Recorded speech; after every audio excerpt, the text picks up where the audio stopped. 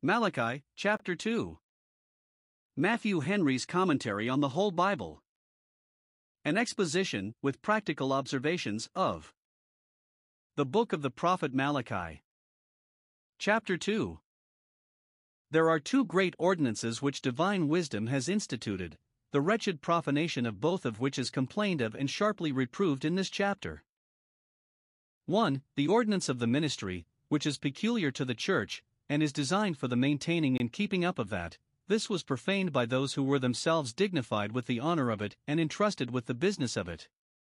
The priests profaned the holy things of God, this they are here charged with, their sin is aggravated, and they are severely threatened for it, verses 1-9. 2. The ordinance of marriage, which is common to the world of mankind, and was instituted for the maintaining and keeping up of that. This was profaned both by the priests and by the people in marrying strangers, verses 11 and 12, treating their wives unkindly, verse 13, putting them away, verse 16, and herein dealing treacherously, verses 10, 14 and 15. And that which was at the bottom of this and other instances of profaneness and downright atheism, thinking God altogether such a one as themselves, which was, in effect, to say, there is no God, verse 17. And these reproofs to them are warnings to us. Malachi 2 verses 1-9. What was said in the foregoing chapter was directed to the priests. Chapter 1 verse 6. Thus saith the Lord of hosts to you, O priests, that despise my name. But the crimes there charged upon them they were guilty of as sacrificers, and for those they might think it some excuse that they offered what the people brought, and therefore that, if they were not so good as they should be, it was not their fault, but the people's. And therefore here the corruptions there complained of are traced to the source and spring of them the faults the priests were guilty of as teachers of the people, as expositors of the law and the lively oracles, and this is a part of their office which still remains in the hands of gospel ministers, who are appointed to be pastors and teachers, like the priests under the law, though not sacrificers, like them, and therefore by them the admonition here is to be particularly regarded. If the priests had given the people better instructions, the people would have brought better offerings, and therefore the blame returns upon the priests. And now, O you priests, this commandment is purely for you, verse 1, who should have taught the people the good knowledge of the Lord, and how to worship him aright. Note, the governors of the churches are under God's government, and to him they are accountable. Even for those who command God has commandments. Nay, verse 4, you shall know that I have sent these commandments for you. They should know it either. 1. By the power of the Spirit working with the Word for their conviction and reformation, you shall know its original by its efficacy, whence it comes by what it does. When the Word of God to us brings about, and carries on, the work of God in us, then we cannot but know that he sent it to us, that it is not the word of Malachi God's messenger, but it is indeed the word of God, and is sent, not only in general to all, but in particular to us. Or 2. By the accomplishment of the threatenings denounced against them, you shall know, to your cost, that I have sent this commandment to you, and it shall not return void. Let us now see what this commandment is which is for the priests, which, they must know, was sent to them, and let us put into method the particulars of the charge. 1. Here is a recital of the covenant God made with that sacred tribe, which was their commission for their work and the patent of their honor. The Lord of hosts sent a commandment to them, for the establishing of this covenant. Verse 4, for his covenant is said to be the word which he commanded, Psalm 105 verse 8, and he sent this commandment by the prophet at this time for the re-establishing of it, that it might not be cut off for their persisting in the violation of it. Let the sons of Levi know then, and particularly the sons of Aaron, what honor God put upon their family, and what a trust he reposed in them. Verse 5, my covenant was with him of life and peace. Besides the covenant of peculiarity made with all the house of Israel, there was a covenant of priesthood made with one family, that they should do the services, and, upon condition of that, should enjoy all the privileges of the priest's office that, as Israel was a peculiar nation, a kingdom of priests, so the house of Aaron should be a family of priests, set apart for the service and honor of God, to bear up his name in that nation, as they were to bear up his name among the nations, both. The one and the other, in different degrees, were to give glory unto God's name. Verse 2. God covenanted with them as his menial servants, obliged them to do his work and promised to own and accept them in it. This is called his covenant of life and peace, because it was intended for the support of religion, which brings life and peace to the souls of men, life to the dead, peace to the distressed, or because life and peace were by this covenant promised to those priests that faithfully and conscientiously discharge their duty, they shall have peace, which implies security from all evil, and life, which comprises the summary of all good. What is here said of the covenant of priesthood is true of the covenant of grace made with all believers, as spiritual priests. It is a covenant of life and peace. It assures all believers of life and peace, everlasting life, all happiness both in this world and in that to come. This covenant was made with the whole tribe of Levi when they were distinguished from the rest of the tribes, were not numbered with them, but were taken from among them, and appointed over the tabernacle of testimony, Numbers 1 verses 49 and 50, by virtue of which appointment God says, Numbers 3 verse 12, the Levites shall be mine.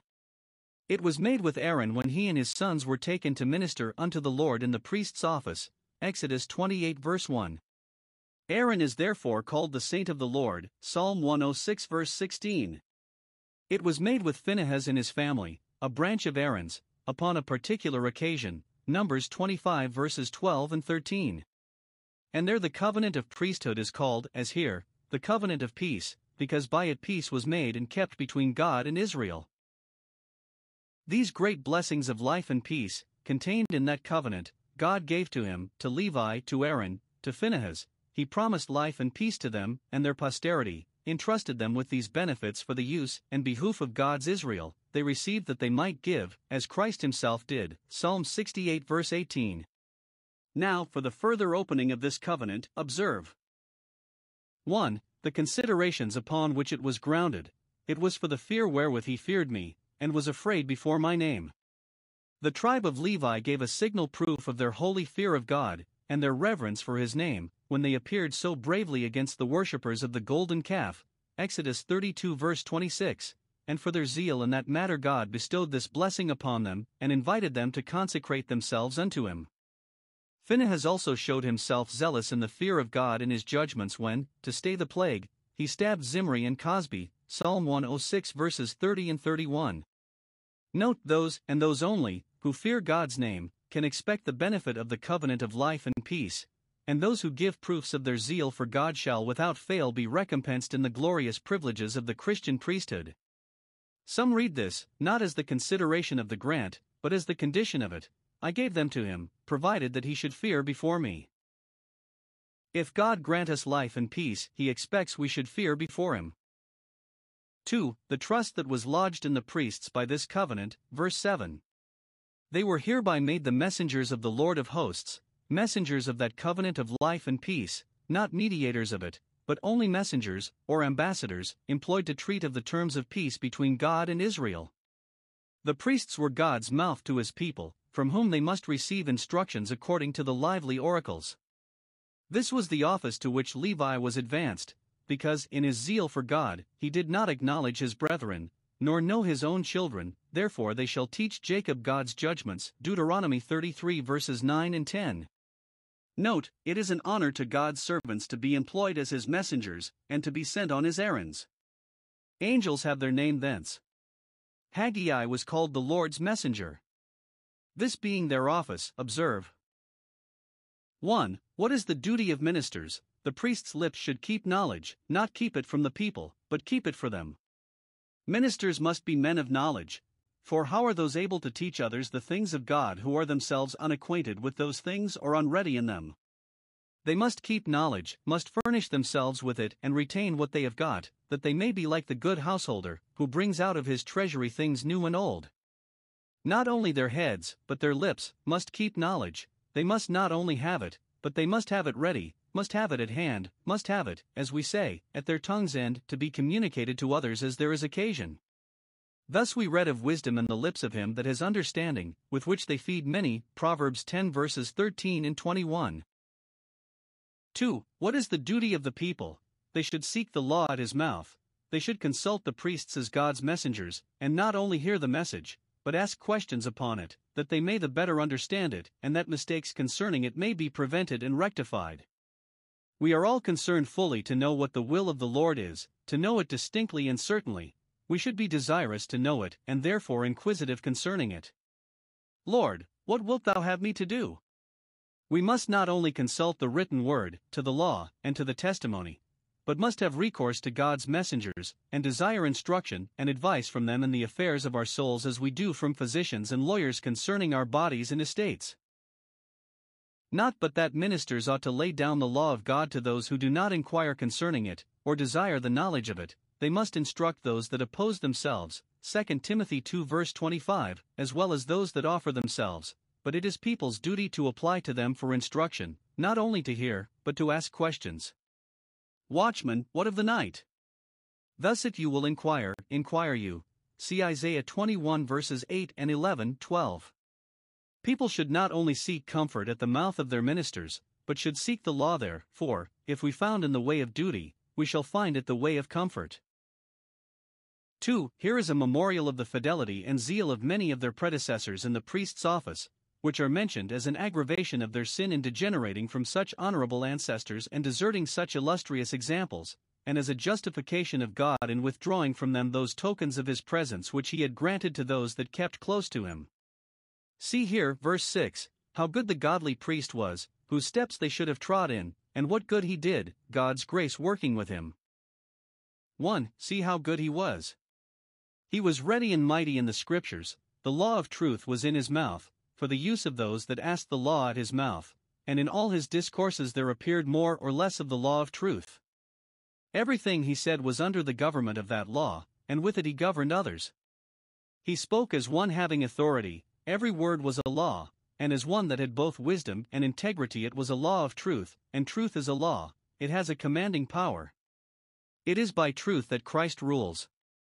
The law of truth was in his mouth, for his resolutions of cases of conscience proposed to him were such as might be depended upon, his opinion was good law.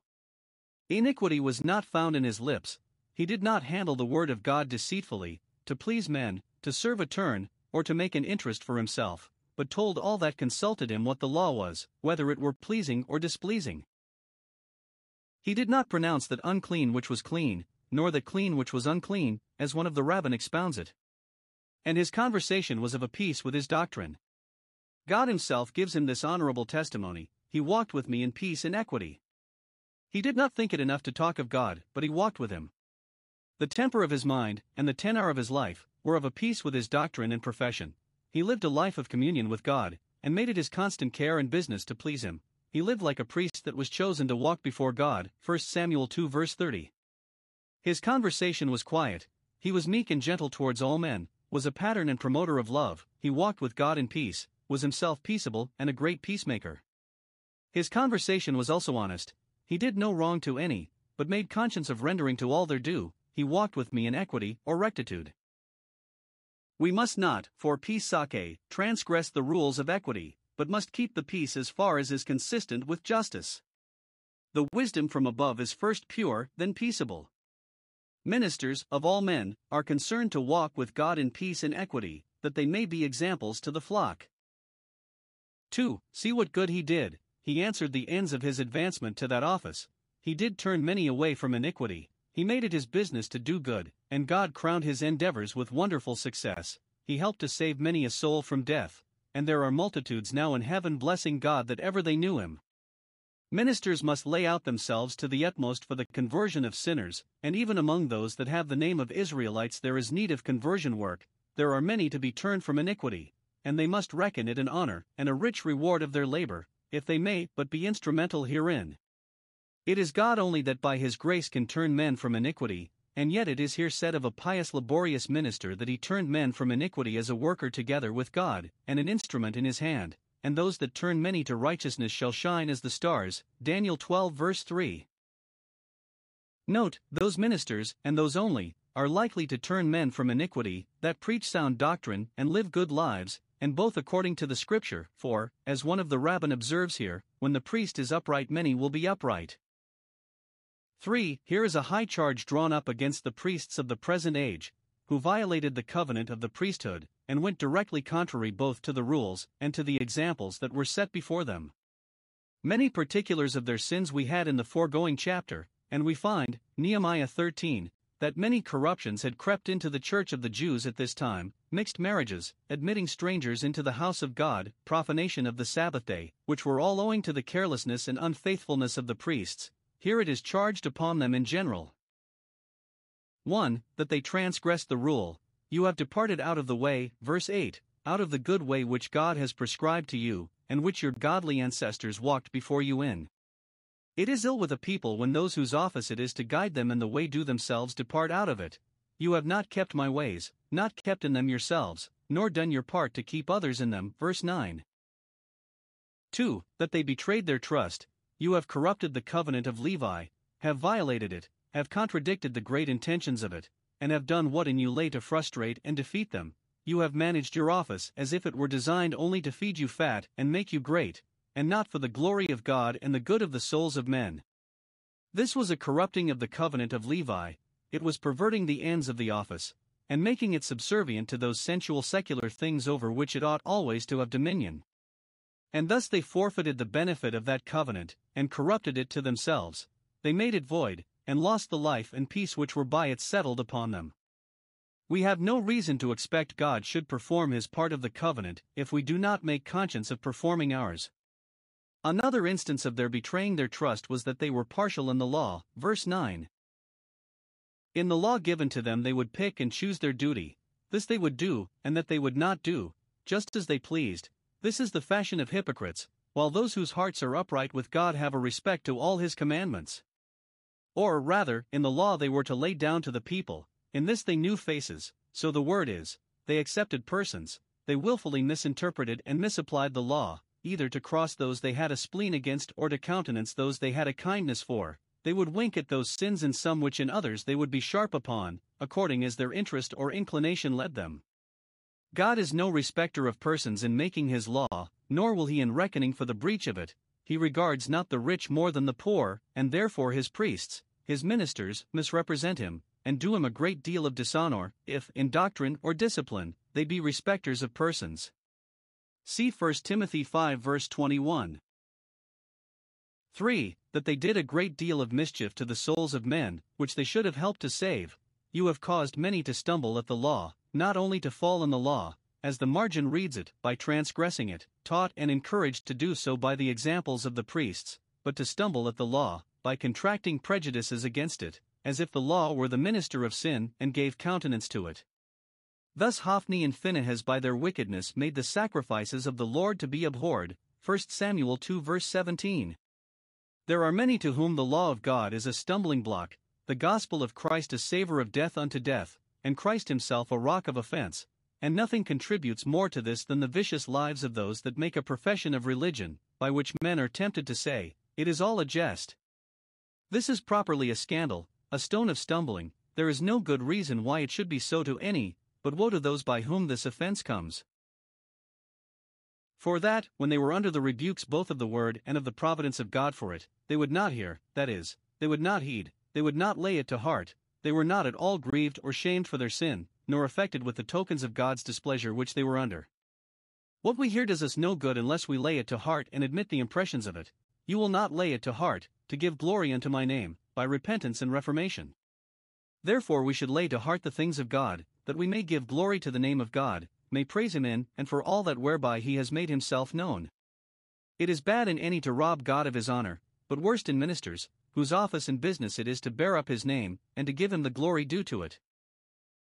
For here is a record of the judgments God had brought upon these priests for their profaneness, and their profanation of holy things.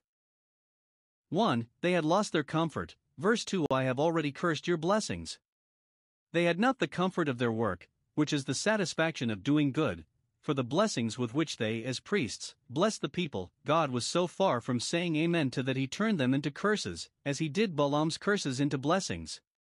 That profane people should not have the favor of receiving God's blessings, nor those profane priests the honor of conferring and conveying them, but both should lie under the tokens of his wrath. Nor had they the comfort of their wages, for the blessings with which God blessed them were turned into a curse to them by their abuse of them. They could not receive them as the gifts of his favor when they had made themselves so obnoxious to his displeasure by not laying to heart the reproofs given them. 2. They had lost their credit. Verse 9. Therefore have I also made you contemptible and base before all the people. While they glorified God, He dignified them and supported their reputation, and a great interest they had in the love and esteem of the people while they did their duty and walked with God in peace and equity. Everyone had a value and veneration for them. They were truly styled the reverend, the priests. But when they forsook the ways of God, and corrupted the covenant of Levi, they thereby made themselves not only mean, but vile, in the eyes even of the common people, who, the more they honored the order, the more they hated the men that were a dishonor to it. Their conduct, their misconduct, had a direct tendency to this, and God owns His hand in it, and will have it looked upon as a just judgment of His upon them, and not only produced by their sin but answering to it. They put dishonor upon God, and made His table and the fruit thereof contemptible, chapter 1 verse 12, and therefore God justly put dishonor upon them, and made them contemptible. They exposed themselves, and therefore God exposed them. Note, as sin is a reproach to any people, so especially to priests, there is not a more despicable animal upon the face of the earth than a profane, wicked, scandalous minister. 5. Here is a sentence of wrath passed upon them, and this the prophet begins with, verse 2-3. But it is conditional, if you will not lay it to heart, implying, if you will, God's anger shall be turned away, and all shall be well. But, if you persist in these wicked courses, here your doom, your sin will be your ruin. 1. They shall fall and lie under the curse of God. I will send a curse upon you. The wrath of God shall be revealed against them, according to the threatenings of the written word. Note, those who violate the commands of the law lay themselves under the curses of the law. 2. Neither their employments nor their enjoyments, as priests, shall be clean to them. I will curse your blessings, so that you shall neither be blessed yourselves nor blessings to the people, but even your plenty shall be a plague to you, and you shall be plagues to your generation. 3. The fruits of the earth, which they had the tithe of, should be no comfort to them. Behold, I will corrupt your seed. The corn you sow shall rot underground and never come up again, the consequence of which must needs be famine and scarcity of provisions, so that no meat offerings shall be brought to the altar, which the priests will soon have a loss of. Or it may be understood of the seed of the word which they preached, God threatens to deny His blessing to the instructions they gave the people, so that their labor shall be lost, as that of the husbandman is when the seed is corrupt, and so it agrees with that threatening. Jeremiah 23 verse 32, they shall not profit this people at all. For they and their services shall be rejected of God. He will be so far from taking any pleasure in them that He will loathe and detest them. I will spread dung in your faces, even the dung of your solemn feasts. He refers to the sacrifices that were offered at those feasts. Instead of being Himself pleased with the fat of their sacrifices, He will show Himself displeased by throwing the dung of them in their faces, which He does, in effect, when He says, "Bring no more vain oblations, your incense is an abomination to me." Note, those who rest in their external performances of religion, which they should count but dung, that they may win Christ, shall not only come short of acceptance with God in them, but shall be filled with shame and confusion for their folly. 5. All will end, at last, in their utter ruin. One shall take you away with it. They shall be so overspread with the dung of their sacrifices that they shall be carried away with it to the dunghill, as a part of it. Any one shall serve to take you away, the common scavenger. Reprobate silver shall men call them, and treat them accordingly, because the Lord has rejected them. Malachi 2 verses 10-17. Corrupt practices are the genuine fruit and product of corrupt principles, and the badness of men's hearts and lives is owing to some loose atheistical notions which they have got and which they govern themselves by. Now, in these verses, we have an instance of this. We here find men dealing falsely with one another, and it is because they think falsely of their God. Observe. 1. How corrupt their practices were. In general, they dealt treacherously every man against his brother, verse 10. It cannot be expected that he who is false to his God should be true to his friend.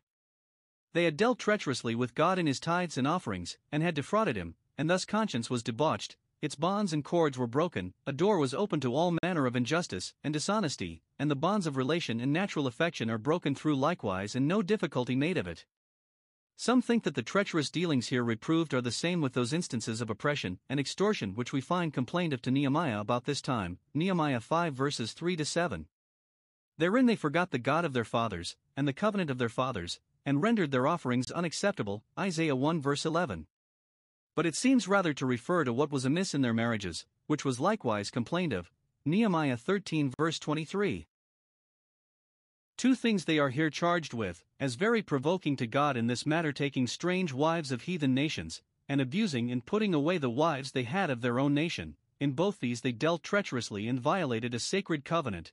The former was in contempt of the covenant of peculiarity, the latter of the marriage covenant. 1. In contempt of the covenant God made with Israel, as a peculiar people to himself, they married strange wives, which was expressly prohibited and provided against in that covenant. Deuteronomy 7 verse 3. Observe here. 1. What good reason they had to deal faithfully with God and one another in this covenant, and not to make marriages with the heathen. 1. They were expressly bound out from such marriages by covenant. God engaged to do them good upon this condition, that they should not mingle with the heathen. This was the covenant of their fathers, the covenant made with their fathers, denoting the antiquity and the authority of it, and its being the great charter by which that nation was incorporated. They lay under all possible obligations to observe it strictly, yet they profaned it, as if they were not bound by it. Those profane the covenant of their fathers, who live in disobedience to the command of the God of their fathers. 2. They were a peculiar people, united in one body, and therefore ought to have united for the preserving of the honor of their peculiarity. Have we not all one Father? Yes, we have, for has not one God created us? Are we not all his offspring? And are we not made of one blood? Yes, certainly we are. God is a common Father to all mankind, and, upon that account, all we are brethren, members one of another, and therefore ought to put away lying, Ephesians 4 verse 25, and not to deal treacherously, no, not any man against his brother. But here it seems to refer to the Jewish nation. Have we not all one Father, Abraham or Jacob? This they prided themselves in: we have Abraham to our father. But here it is turned upon them as an aggravation of their sin in betraying the honor of their nation by intermarrying with heathens. Has not one God created us, that is, formed us into a people, made us a nation by ourselves, and put a life into us, distinct from that of other nations? And should not this oblige us to maintain the dignity of our character? Note, the consideration of the unity of the Church in Christ, its founder and father, should engage us carefully to preserve the purity of the Church, and to guard against all corruptions. 3. They were dedicated to God, as well as distinguished from the neighboring nations.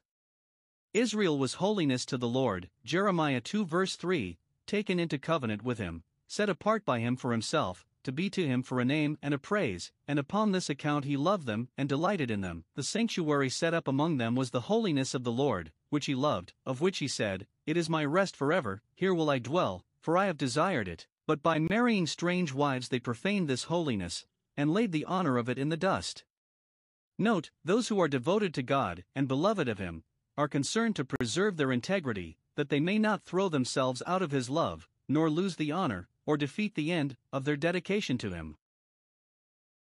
2. How treacherously they dealt. Notwithstanding, they profaned themselves in that very thing which was prescribed to them for the preserving of the honor of their singularity. Judah has married the daughter of a strange god. The harm was not so much that she was the daughter of a strange nation. God has made all nations of men, and is himself king of nations, but that she was the daughter of a strange god, trained up in the service and worship of false gods, at their disposal, as a daughter at her father's disposal, and having a dependence upon them.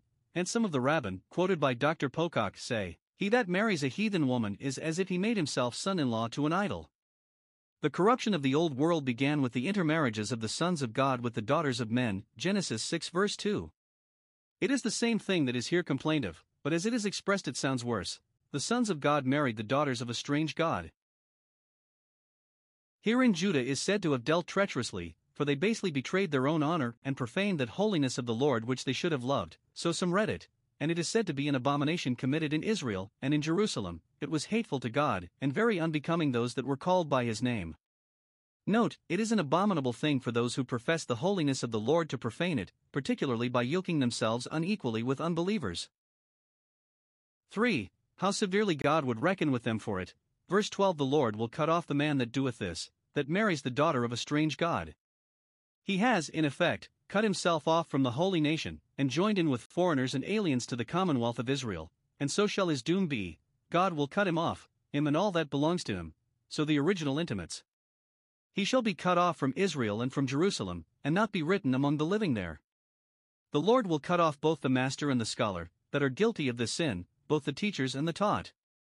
The blind leaders and the blind followers shall fall together into the ditch, both him that wakeneth and him that answereth. So it is in the margin, for the master calls up his scholar to his business, and stirs him up in it. They shall be cut off together out of the tabernacles of Jacob.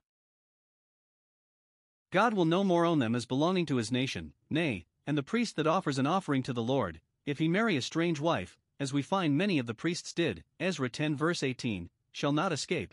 The offering he offers shall not atone for him, but he shall be cut off from the temple of the Lord, as others from the tabernacles of Jacob. Nehemiah chased away from him, and from the priesthood, one of the sons of the high priest, whom he found guilty of this sin, Nehemiah 13 verse 28. 2. In contempt of the marriage covenant, which God instituted for the common benefit of mankind, they abused and put away the wives they had of their own nation, probably to make room for those strange wives, when it was all the fashion to marry such. Verse 13. This also have you done. This is the second article of the charge. For the way of sin is downhill, and one violation of the covenant is an inlet to another. 1. Let us see what it is that is here complained of. They did not behave as they ought to have done towards their wives. 1. They were cross with them, froward and peevish, and made their lives bitter to them, so that when they came with their wives and families to worship God at the solemn feasts, which they should have done with rejoicing, they were all out of humor. The poor wives were ready to break their hearts, and, not daring to make their case known to any other, they complained to God, and covered the altar of the Lord with tears, with weeping, and with crying.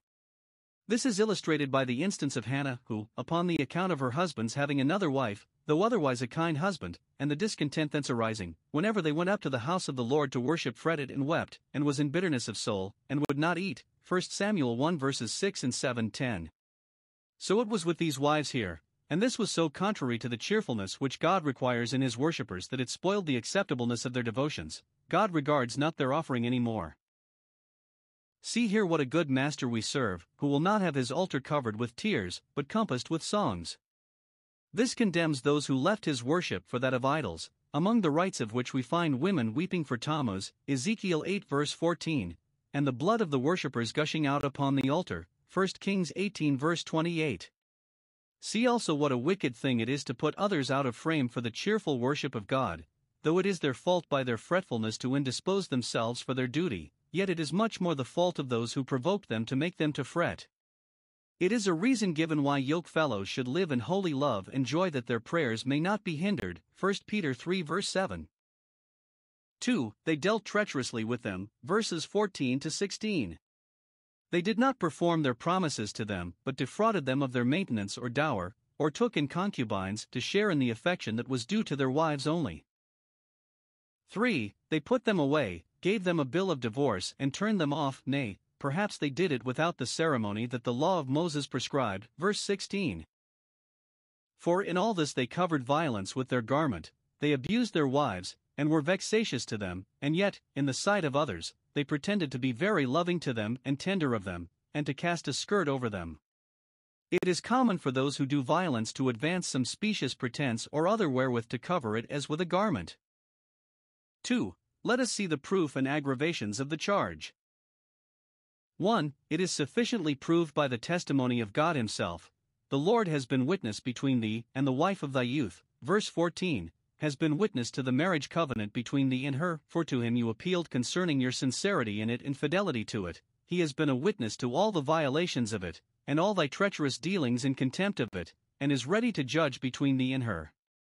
Note, this should engage us to be faithful both to God and to all with whom we have to do, that God himself is a witness both to all our covenants and to all our covenant breaches, and he is a witness against whom there lies no exception. 2. It is highly aggravated by the consideration of the person wronged and abused. First, she is thy wife, thy own, bone of thy bone and flesh of thy flesh, the nearest to thee of all the relations thou hast in the world, and to cleave to whom thou must quit the rest. Secondly, she is the wife of thy youth, who had thy affections when they were at the strongest, was thy first choice, and with whom thou hast lived long. Let not the darling of thy youth be the scorn and loathing of thy age. Thirdly, she is thy companion, she has long been an equal sharer with thee in thy cares and griefs and joys. The wife is to be looked upon, not as a servant, but as a companion to the husband, with whom he should freely converse and take sweet counsel, as with a friend, and in whose company he should take delight more than in any others, for is she not appointed to be thy companion? Fourthly, she is the wife of thy covenant, to whom thou art so firmly bound that, while she continues faithful, thou canst not be loosed from her, for it was a covenant for life. It is the wife with whom thou hast covenanted, and who is covenanted with thee. There is an oath of God between you, which is not to be trifled with, is not to be played fast and loose with. Married people should often call to mind their marriage vows, and review them with all seriousness, as those that make conscience of performing what they promised. 3. Let us see the reasons given why man and wife should continue together, to their lives' end, in holy love and peace, and neither quarrel with each other nor separate from each other. 1. Because God has joined them together. Verse 15. Did not he make one Eve for one Adam, that Adam might never take another to her to vex her? Leviticus 18 verse 18, nor put her away to make room for another. It is great wickedness to complain of the law of marriage as a confinement, when Adam in innocency, in honor, in Eden, in the garden of pleasure, was confined to one. Yet God had the residue of the Spirit. He could have made another Eve, as amiable as that he did make, but designing Adam a help meet for him, he made him one wife. Had he made him more, he would not have had a meet help. And wherefore did he make but one woman for one man?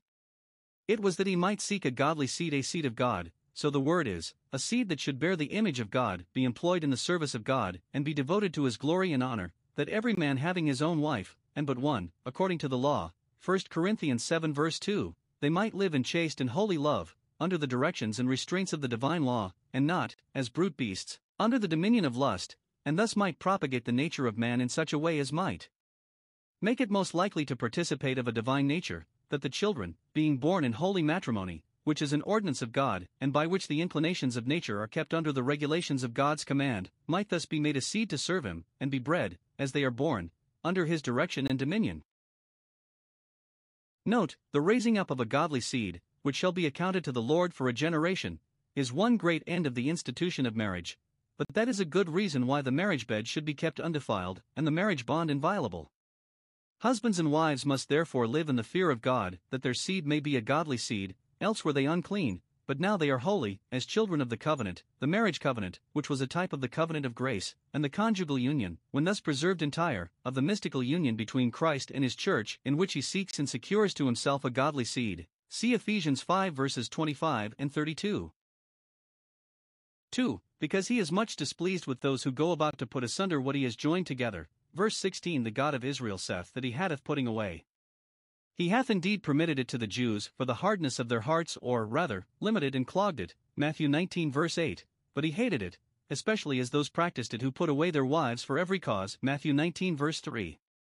Let those wives that elope from their husbands and put themselves away, those husbands that are cruel to their wives and turn them away, or take their affections off from their wives and place them upon others, and those husbands and wives that live asunder by consent, for want of love to each other, let such as these know that the God of Israel hates such practices, however vain men may make a jest of them. 4. Let us see the caution inferred from all this. We have it twice, verse 15. Therefore take heed to your spirit, and let none deal treacherously against the wife of his youth, and again, verse 16.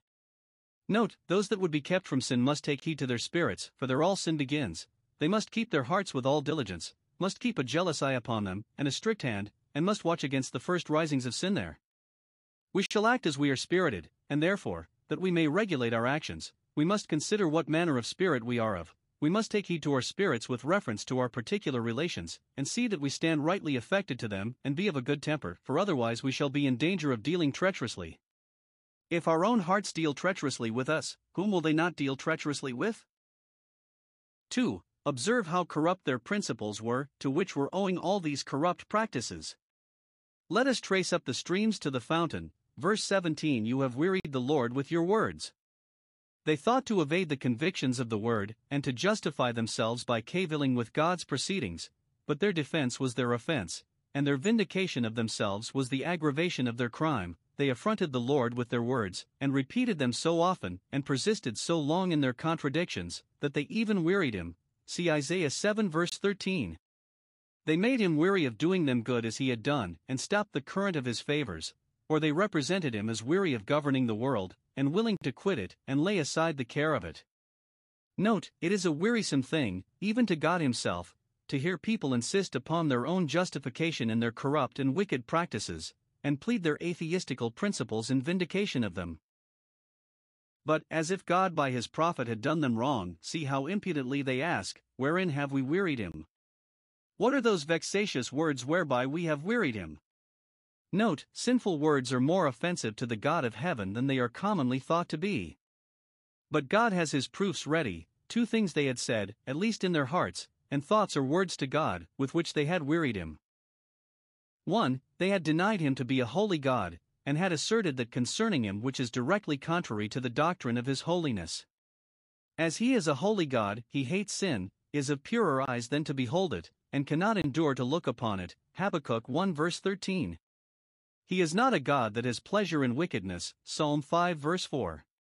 And yet they had the impudence to say, in direct contradiction to this, every one that does evil is good in the sight of the Lord, and he delights in them.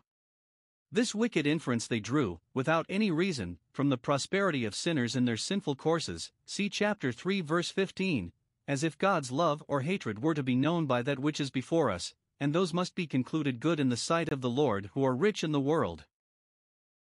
Or this they said because they wished it might be so, they were resolved to do evil, and yet to think themselves good in the sight of the Lord, and to believe that he delighted in them, notwithstanding, and therefore, under pretense of making God not so severe as he was commonly represented, they said as they would have it, and thought he was altogether such a one as themselves. Note, those who think God a friend to sin affront him and deceive themselves. 2. They had denied him to be the righteous governor of the world. If he did not delight in sin and sinners, yet it would serve their turn to believe that he would never punish it or them. They said, where is the God of judgment? That God who, we have been so often told, would call us to an account, and reckon with us for what we have said and done, where is he? He has forsaken the earth, and takes no notice of what is said and done there. He has said that he will come to judgment, but where is the promise of his coming? We may do what we please, he sees us not, nor will regard us. It is such a challenge to the judge of the whole earth as bids defiance to his justice, and, in effect, dares him to do his worst. Such scoffers as these there were in the latter days of the Jewish church, and such there shall be in the latter days of the Christian church, but their unbelief shall not make the promise of God of no effect, for the day of the Lord will come. Behold, the judge stands before the door, the God of judgment is at hand.